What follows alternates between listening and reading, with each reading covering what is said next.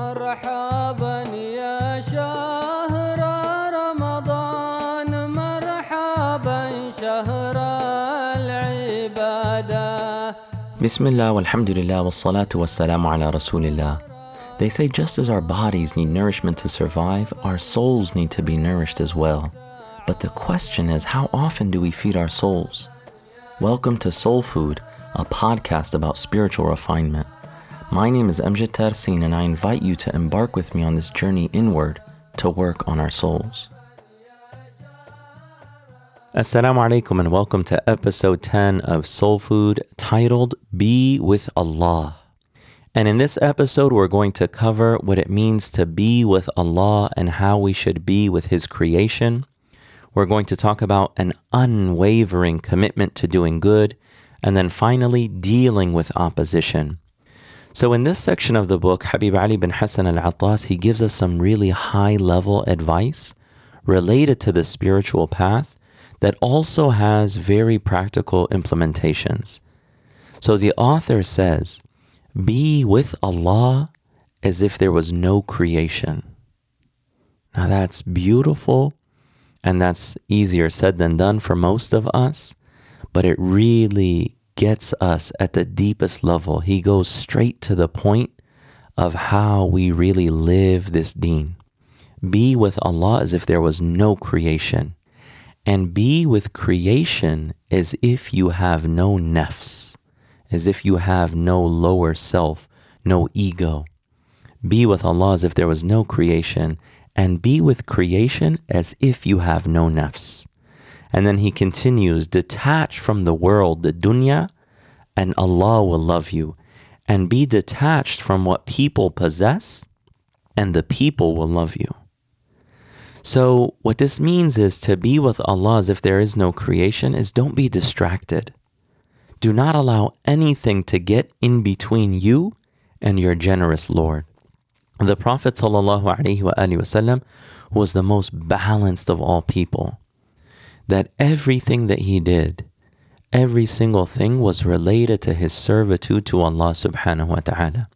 And he put everything in its proper place. So he generally, when he was at home, he would be in the service of his family. He would spend time with them, help them around the house. But when the time for prayer came, it was described that it was as if he knew no one until he fulfilled his Lord's command, sallallahu alaihi wasallam. So when it was to give his family their right, he would always fulfill their needs. But when the time for prayer came, and it was that time that specifically the obligation of prayer entered and was put upon his shoulders, it was as if he knew nobody until he fulfilled that command, sallallahu alaihi wasallam. And what that also teaches us is that when you are with your beloved, and when you are with Allah subhanahu wa ta'ala, there is no one else. When you're with your loved one, your greatest beloved, there is no room for anyone or anything else. And the Prophet ﷺ, he taught us in a hadith that Allah subhanahu wa ta'ala says, أَنَا عِنْدَ ظَنِّ عَبْدِي بِي وَأَنَا مَعَهُ إِذَا ذَكَرَنِي. I am as my servant thinks me to be. Allah is saying this. I am as my servant thinks me to be, which means that you always have to have a good opinion of Allah, that Allah is choosing always what is best for you, that Allah subhanahu wa ta'ala is gentle and merciful and kind and the best caretaker for you. The hadith goes on, and I am with him when he remembers me. That when you remember Allah, when you engage in dhikr, you are in Allah subhanahu wa ta'ala's presence, and Allah says that He is with you. So think about that. Allah is with you. So when you're with Allah, then you have to have everything else in creation, which really in comparison amounts to nothing. As the Prophet ﷺ said, that the truest words ever spoken by a poet are the words of Labid, أَلَا كُلَّ شَيْءٍ مَا خَلَى اللَّهَ بَاطِلُ. Truly, everything other than Allah is absolute vanity. It is vain. It amounts to nothing. And then the other advice is, and be with creation as if you have no nafs. And this is difficult because many of us are fighting against these nufus that really get in the way so much. But he says, be with creation as if you have no nafs. And if you're able to implement that, you will avoid a lot of problems. And you'll also be able to focus on what really matters. It doesn't mean that you expose yourself to being harmed, that you have no nafs, so you let other people mistreat you or anything like that. But rather, you don't let your nafs guide your dealings and your relationships with others. That you really bring it back to Allah subhanahu wa ta'ala and what's pleasing to Allah. And you focus on what really matters. And then when you detach yourself from worldliness, so the advice goes on and he says, detach yourself from the world and Allah will love you, which is mentioned in a hadith of the Prophet sallallahu alaihi wasallam. When you detach yourself from worldliness, Allah will love you because you're able to focus on the hereafter. You prioritize eternal life. You focus on your meeting with Allah subhanahu wa ta'ala. You prepare to meet your Lord and you take the provision of taqwa. You take this currency of the consciousness of Allah subhanahu wa ta'ala, of acts of worship, of acts of goodness, and you prepare, you plant the seeds so that you find the fruit in the akhirah. And if you do that, then you will become beloved to Allah subhanahu wa ta'ala. And then the last piece of advice he gives in this section is detach yourself from what people possess, and people will love you. How does that happen? Is if you're not focused on or attached to what others have, you're not going to be envious. Oh, look at what this person got. They got this kind of clothing or this car or this job or their profile picture. They went to this place or whatever it may be. And the nafs tries to make you envious. If you're detached from what people possess, what they have or what they've done doesn't add or take away from you one iota. Because what you have and you have from Allah and you appreciate and you're grateful for, that's all that you need. And looking at what other people have doesn't increase you even if you wanted more. So you detach yourself from what people possess, and then people will trust you and they'll know that you don't have any ulterior motives against them, and then they will love you. They will say, you know what, I can trust this person. I know that they want good for me. I know that they don't have anything against me. So you detach from the world and you focus on Allah, and Allah subhanahu wa ta'ala will love you. And you detach yourself from what people have, and people will love you. I mean, these pieces of advice that he's giving us are so critical and they're so practical. They actually bring us a lot of ease in this life. One of the funny things about religion is that people think it's so difficult. And yes, there is a struggle against the nafs. There's no doubt about that. But the reality is that it teaches us how to avoid so many difficult things and things that burden so many human beings in the world, of just letting go and focusing on what really matters. That brings us to the next point of having an unwavering commitment to good. So the way that we deal with other people is one of the greatest indications of our spiritual growth. So the author says, after this beautiful advice about being with Allah as if there's no creation and being with creation as if you don't have a nafs, he then says, do not be sad, worried, or concerned when people turn away from you, or when they oppose you in your praiseworthy objectives by which you seek Allah's countenance. So your value and your validation isn't in the hands of other people. We love to have good relationships with people, but he's saying don't be sad or worried when they turn away from you. If you're doing something good, it's natural that you're going to be tested. And people who love you and who are good, they might actually oppose some of the good things that you're doing. But you have to know that your value and your validation does not come from other people.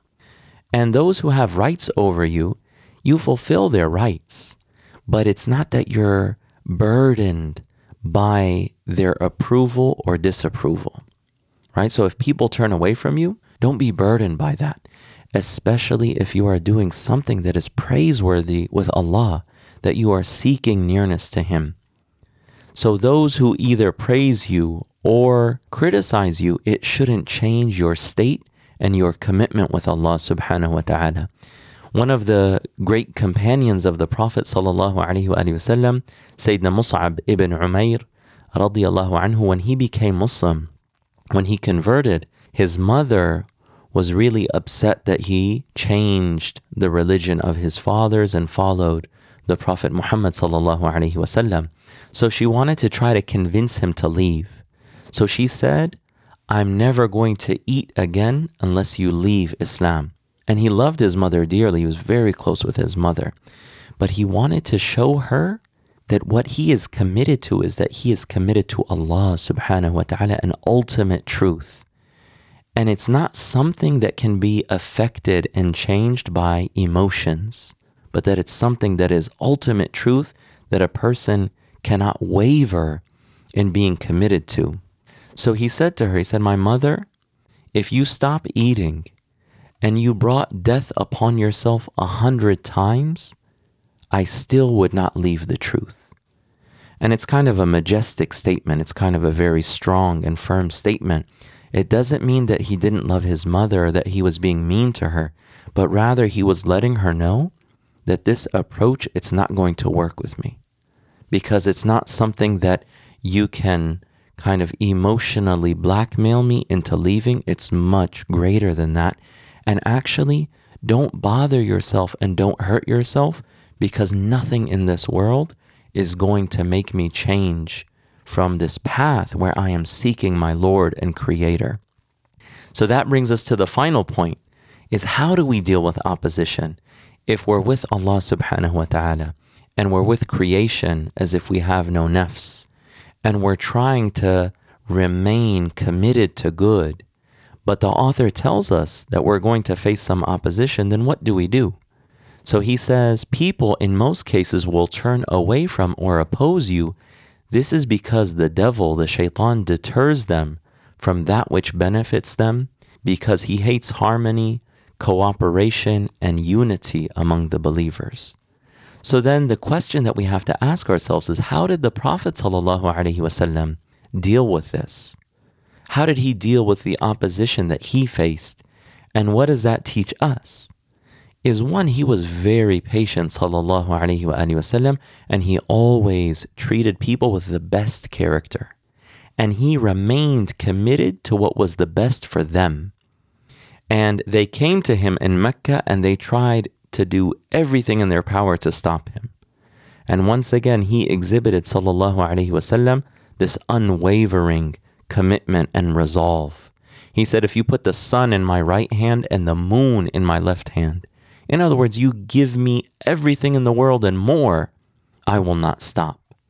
So then the people of Mecca opposed him for a long time. And some of the people who even fought against him, who even fought against the Prophet ﷺ, they eventually became Muslim and followed his way. And at the conquest of Mecca, the Prophet ﷺ said to his people, who at this point, for over 20 years, were opposing him. And finally, when Allah gave him outwardly the upper hand, and that their fate was in his hands, he said, what do you think I will do to you? And the people of Mecca always knew that the Prophet ﷺ, he was the trustworthy, as-sadiq, al-amin, and the truthful, and that he always exhibited the highest character. So they said, you are a noble brother, the son of a noble brother. And he said, I say to you what Yusuf alayhi salam said to his brothers, there is no blame on you today, you are all free. And the Prophet ﷺ, by dealing with people in this way, he always gave them an opportunity to change. And many people came around with this approach of beautiful character and always remaining committed to what benefits them, even when they opposed him. And one of the things it also teaches us is that the shaitan focuses on making people hate each other. But when you are with Allah, when you establish that spiritual principle at the beginning that Habib Ali bin Hassan al-Attas tells us, when you are with Allah, everything else fades away, especially the nafs. And a heart like that isn't affected by the shaitan.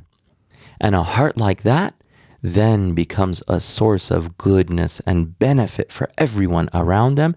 And the sunnah of Allah, the way that Allah subhanahu wa ta'ala manifests this religion, is that those hearts transform the hearts around them, even of those who were enemies, and then they become guided to the truth. So that brings us to the call to action. It all starts with being with Allah as if there was no creation. So the way that we can start that is putting all distractions aside and sit for 5 minutes and remember Allah. Engage in dhikr, even just for 5 minutes, but you have to remove all distractions. And if you can do it, in a place that's calm and quiet and you're able to focus, and just remember Allah for even 5 minutes. And the best dhikr is La ilaha illallah. So you can just repeat over and over again, La ilaha illallah, La ilaha illallah, La ilaha illallah, La ilaha illallah. And be with Allah as if there's no creation. We ask Allah subhanahu wa ta'ala to grant us the highest degrees of nearness to Him, and that Allah subhanahu wa ta'ala gives us the openings that He gives His most righteous servants. في خير ولطف وعافية وصلى الله تعالى على سيدنا محمد وعلى آله وصحبه أجمعين والحمد لله رب العالمين. Thank you for listening to Soul Food. To subscribe to the show, visit soulfood.fm, where you can subscribe on iTunes, SoundCloud, or by email. If you're on iTunes, please also leave us a rating and a review. It helps more people discover the show.